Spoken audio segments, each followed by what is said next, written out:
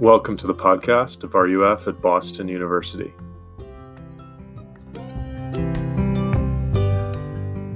So, this semester, we are diving into questions that God asks us. You guys are probably getting tired of seeing this graphic, but here we are. That is our topic. And we've talked about how we are often overflowing with questions for God, right? Where are you? What are you doing? Why is this happening to me? And I think, though, as we paid attention to questions that God asks of people in Scripture and asks of us, we've begun to see that through these lines of questioning, God is actually drawing people to himself. And so we're going to continue in that series today. So when I was a kid, I remember coming across these religious pamphlets or tracts. I don't know if you guys have seen them before. Here's a panel from one of them. And this is actually the one that I remember that scared me as a kid, because there are this group of kids, and they came upon a pond that said no swimming, and they were like, oh, we can swim, it doesn't matter. So they just jumped in the pond, and lo and behold, there was a reason for the sign. There were snakes in the pond, and they all died and ended up going to hell. So it was a pretty fire and brimstone message, right? And the end of the tracks, I don't know if it had it on this one, or it just kind of generally the end of these tracks always said something like, do you know where you're going to be when you die, right? And I remember looking at this one and being horrified as a child, but also having this thought of oh, do I know? I think I do. I think I'm a Christian. But am I doing everything that I can to not go to hell? And I think in many ways, many of us are kind of operating out of this fear of hell or fear of rejection mindset when it comes to God. And we're asking, what can I do to make sure that I'm not in this place when I'm in a better place when I die? And what does God really require of me? And this is exactly what the man in the story is essentially asking Jesus, right? He came to Jesus for some validation that what he was doing was enough, that he was going to be okay in the end, that his good deeds were going to add up to a ticket to heaven. And so as we look into it, I think we'll find a lot to relate to. This story takes place in the middle of Jesus' ministry on earth, just to kind of set the context. He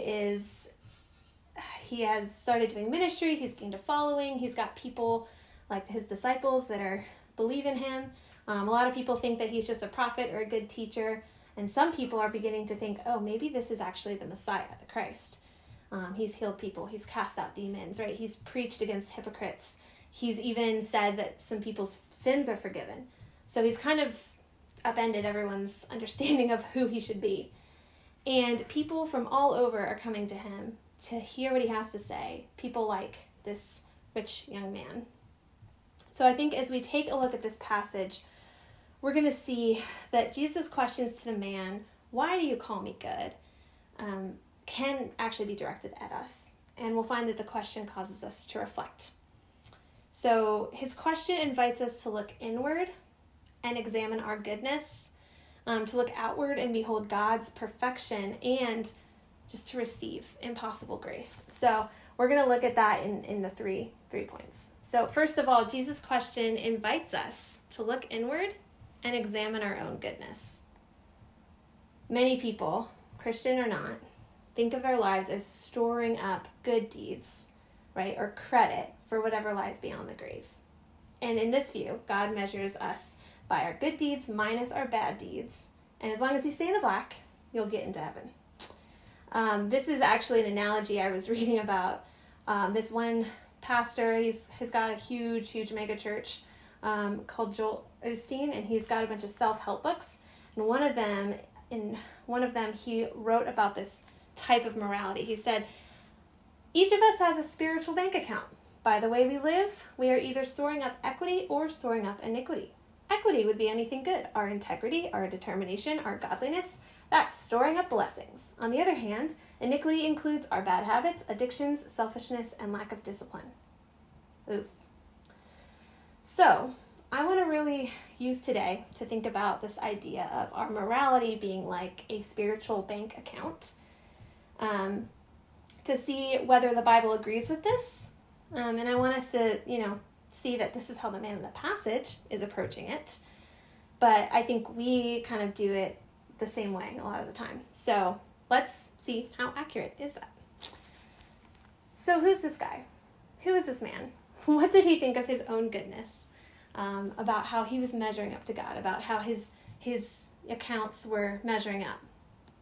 We don't really know too much about him. We don't even know his name. Other versions of the story call him a ruler, so he's probably got some degree of authority. And in verse 22, we see that he's got great possessions, right? So by all outward accounts, he's got it going on. And he also seems to know God's law, so that's another box checked. His life is great, yet he still wants something more. And cleverly, Jesus assumes the perspective of the man, right? When he's asking, why do you call me good? Jesus knows he is God, but this man clearly doesn't believe it. He's just flattering him by saying, good teacher, right? But then Jesus cuts to the heart of the issue.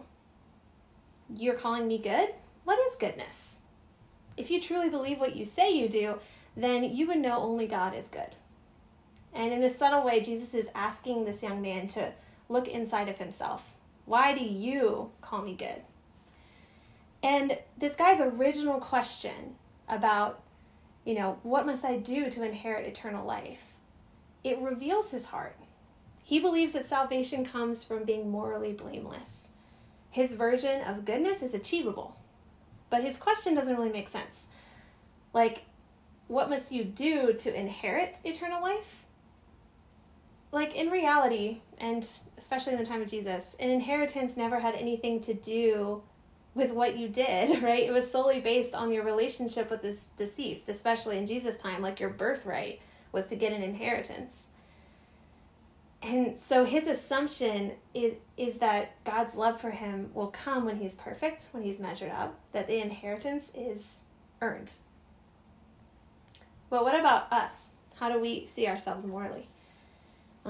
Pull a person on the street on Con Ave, and you'll find that most people will say that they're generally a good person, right?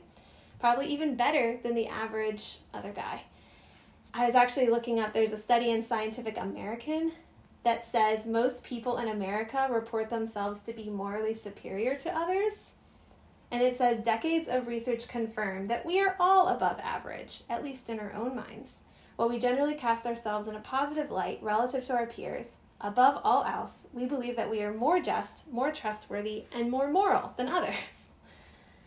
Yet, obviously, we can't all be better than other people, right?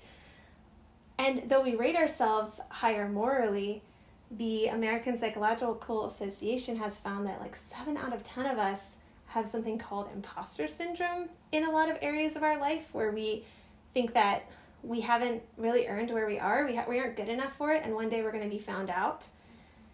And I know from personal experience that this actually extends to how we feel before God and morally as well. This is where I found myself in middle, high school. I grew up going to church, understanding the Bible, and I believe that Jesus died for my sins. But I really relate to this guy because I still felt like an imposter. I still felt this fear that my guilt was not taken care of, that if other people found out that I was actually selfish, actually greedy, actually envious, they wouldn't want me to be in their church, and God wouldn't want me to be in his family. And I would agree with this guy that he wants his validation, and that's what I wanted too. And I don't know if you guys can relate to that. But many of us are in the same place as this rich young ruler. We're asking questions like, what do I need to do to get God off my back? What can I do to have both complete happiness on earth and not be afraid that I'm going to hell? Or how can I tip the morality scales in my own favor? And just like this man, we need to examine our understanding of morality. So I thought of 2 ways that are very prevalent today about morality. So the one way we understand morality is this prudish or fundamentalist legalism, kind of like those tracts I picked up as a kid. Or maybe our version of this is more subtle, God is pleased with you when you X, Y, and Z, when you read your Bible every night, when you go to RUF, when you're patient with your family. But otherwise, you're just a disappointment or worse. We think of morality as the attempt to be absolutely perfect, but that perfection changes depending on who we're talking to. And then another way that I think we often think of morality, especially in America and in Boston, is this just be a decent human being idea, right? Like, just be nice to those people who are nice to you. Pass on the good vibes, their kindness like confetti, that type of thing. And as long as you're not hurting anyone else, you're being moral. And lately there's a sense that, like, to be morally justified, you need to be righteously angry at someone else, whether it's the people across the political aisle, people that you perceive as ignorant, the patriarchy, your parents, whoever. And in this view, to be moral is to be respectful to people who you agree with and to be angry with people who you don't. And both of these, in the end, have this underpinning of good versus bad, right? The spiritual bank account is filling up one way or the other. But both of these lead actually to hurt and hypocrisy when we realize that we can't even live up to our own standards. So Jesus' question to the man, why do you call me good? No one is good but God alone, right? That's what he says. Turns the tables, and it causes the man to re-examine his life. Then Jesus lists off some commandments, like, the commandments, and he lists off a few of them. But you'll notice that Jesus didn't actually list all of them. So these are the 10 commandments that God gave his people, Israel, way back in the Old Testament, and this is what they lived by. Jesus only listed out 5 through 9. You can see that. And by leaving out commandments 1 through 4 and 10, he left out the ones that have to do very obviously with your heart. And by asking the man to leave all that he has and follow him, Jesus is putting the pressure right where it's most painful for this guy. Like, he knows him so well already. And by giving him this choice, he's gracefully and painfully showing him what he truly worships. It's not God. It's not but comfort and success and prosperity. He's breaking the second commandment by, choosing to keep his possessions instead of follow Jesus. And this is what we often refer to as an idol, or as Tim Keller calls it, a counterfeit God. Counterfeit gods are good things usually, right, in and of themselves, but the problem arises when we run to them for worth, affirmation, and our greatest good. A quote from Keller's book, Counterfeit Gods, which I really like, says, a counterfeit God is anything so central and so essential to your life that should you lose it, your life would feel hardly worth living. For the young man, this was his wealth and success, right? But for us, it can be anything, any good thing sometimes, that we are tempted to look to for our ultimate worth. It could be graduating, getting a successful career, right? It could be having that good relationship with your boyfriend or girlfriend, being needed by others, having money, living comfortably, whatever. And our heart, as John Calvin has said, is an idol factory. Romans 1 says that in doing so, we make a bad trade. We exchange the beauty and glory of God for a lie, just an image, something that's made out of vapor and mist, and that in the end, when we make it our ultimate end, it can only fail us. So the man was fooling himself, right? He assumed that because he was outwardly looking to be following God, that he was actually worshiping him, but in fact, his religiosity was a mask for his true love, his true God, wealth, and success. So Jesus invites us to look inward, to discover that maybe what we thought was righteousness and goodness was actually just an idol in disguise. That in the end, maybe we're still counting on our good works to secure our way to God. Secondly, Jesus' question invites us to look outward and behold God's perfection. In reminding the man that God alone is good, Jesus is pointing us to look outside of ourselves instead of inward for a standard of perfection and morality.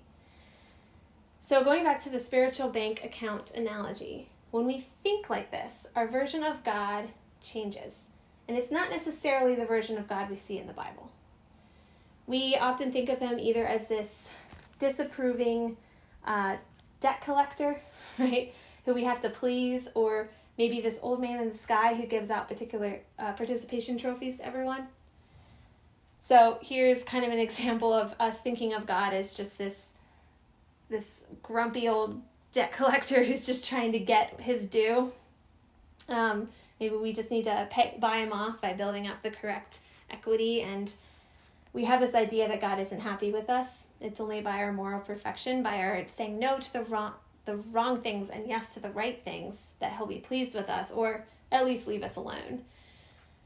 And this view of God leads us to this endless cycle of trying, failing, feeling shame, and trying again, failing again. And we are left with a God who doesn't actually love us in our mind. It drives us away from God in the end, even though it might look like we're doing all the right things, which is kind of what I experienced in high school. Other times we think of God as just a kind old grandpa in the sky who exists to make us happy. This is part of a comic that I found. It's cute, it makes me chuckle.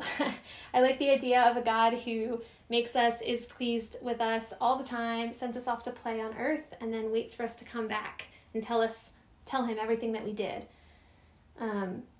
This idea of God is actually summed up by what this guy George Barna calls moral therapeutic deism. And according to his studies, a large number of Americans today who say they are Christians actually believe this. Barna says, to increasing millions of Americans, God, if we even believe in a supernatural deity, exists for the pleasure of mankind. He resides in the heavenly realm solely for our utility and benefit. Most Americans believe that religion is very important in their lives, but this same group of people, including many professing Christians, also believe that people are inherently good and that our primary purpose is to enjoy life as much as possible. And this leads to a selfish life with even God revolving around me and my happiness. And in the end, what we're left with is a God that doesn't care about holiness and can't actually do anything. Both of these prevalent views of God have a shred of truth, but each one is only really a picture, a piece of the puzzle. It's incomplete because it either paints God as loving but not powerful and holy, or powerful and holy and not loving. And the God of the Bible, Jesus, shows us a better way.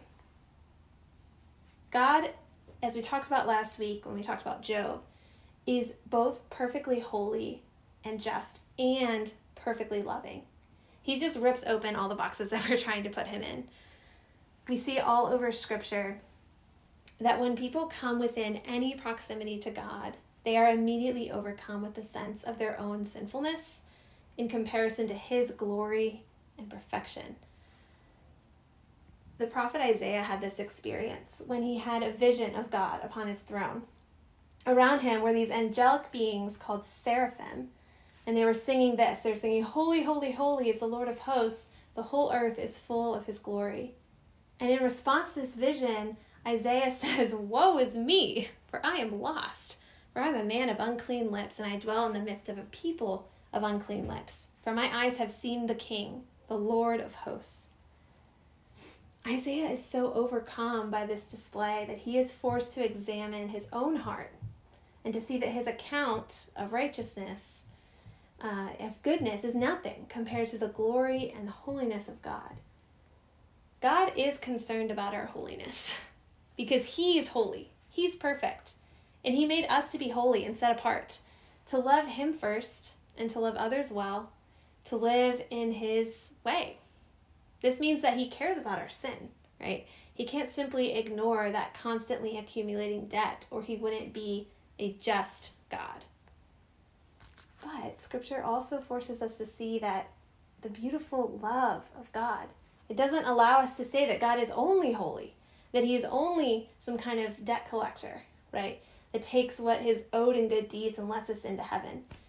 God is also loving. In fact, John writes in his first letter, "Beloved, let us love one another, for love is from God. And whoever loves has been born of God and knows God.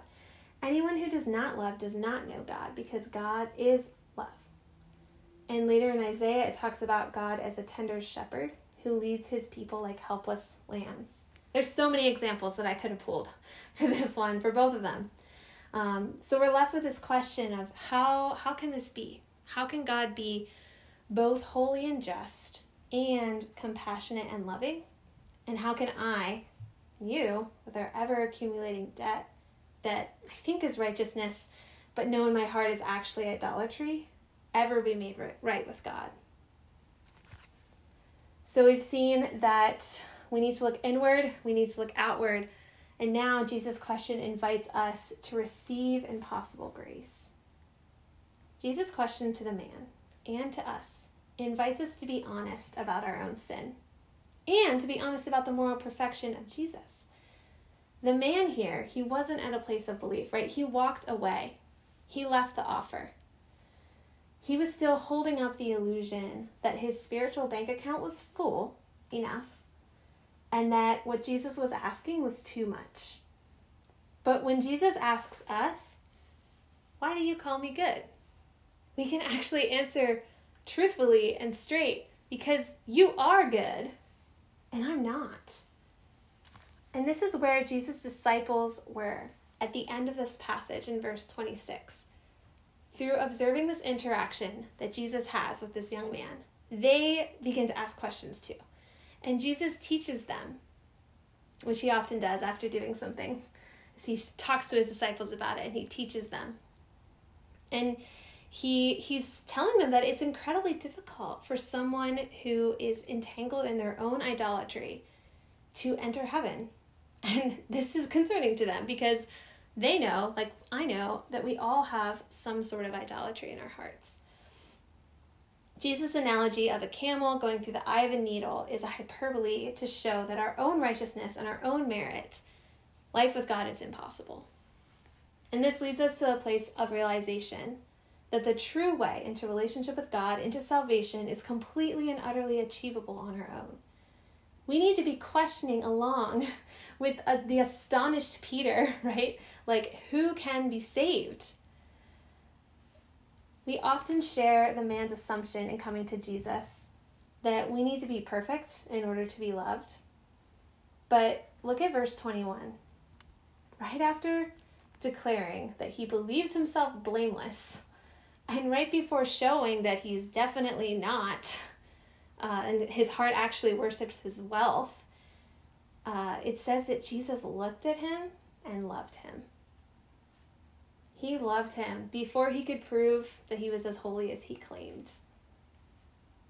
Friends, unfortunately for Joel Osteen and all of us operating under this spiritual bank account worldview, we know that God does care about holiness. He cares that we are sinners, that we choose our own way rather than his, that we spurn his love, that we can't do a single good deed with a completely pure motivation. But he also has this big, amazing, never giving up love for us despite our sin, in the midst of our sin. So this spiritual bank account picture, when shown through the lens of God's standard for perfection, leads us to a painful realization. All we have is iniquity. We're in the red. But instead of counting up our good deeds and measuring them against our bad, or instead of just giving us a passing grade, through Jesus, God has forgiven our iniquity account and taken our debt onto himself, right? And not only that, but he has emptied his righteousness account and poured it into your own. This is what salvation through Jesus Christ really means. Jesus, being both God and man, kept God's law perfectly.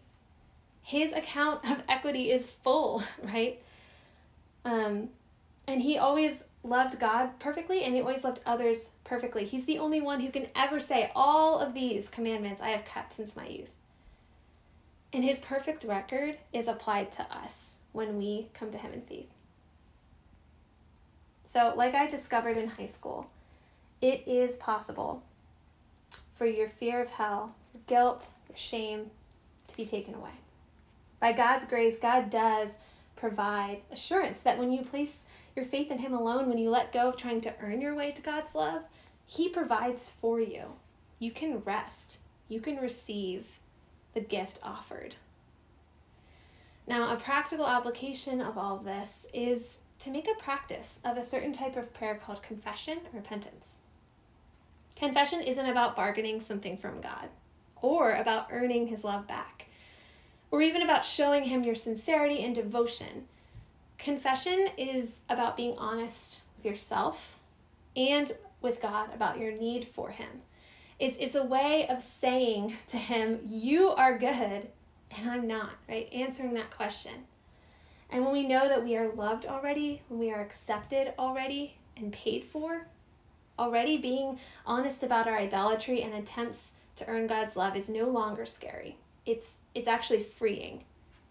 And through that kind of honest, broken-hearted prayer, God actually changes us. He reminds us of who we are. He reminds us of who he is. And he reminds us of the way that he's made for us to be with him. So, friends, look upon the beauty of the goodness of Jesus applied to your account and live. Take a deep breath. It's going to be okay. For those of you who have not yet turned to Christ for the first time, maybe you're not convinced that you need to. You've never, in your heart of hearts been honest with yourself and God in this way.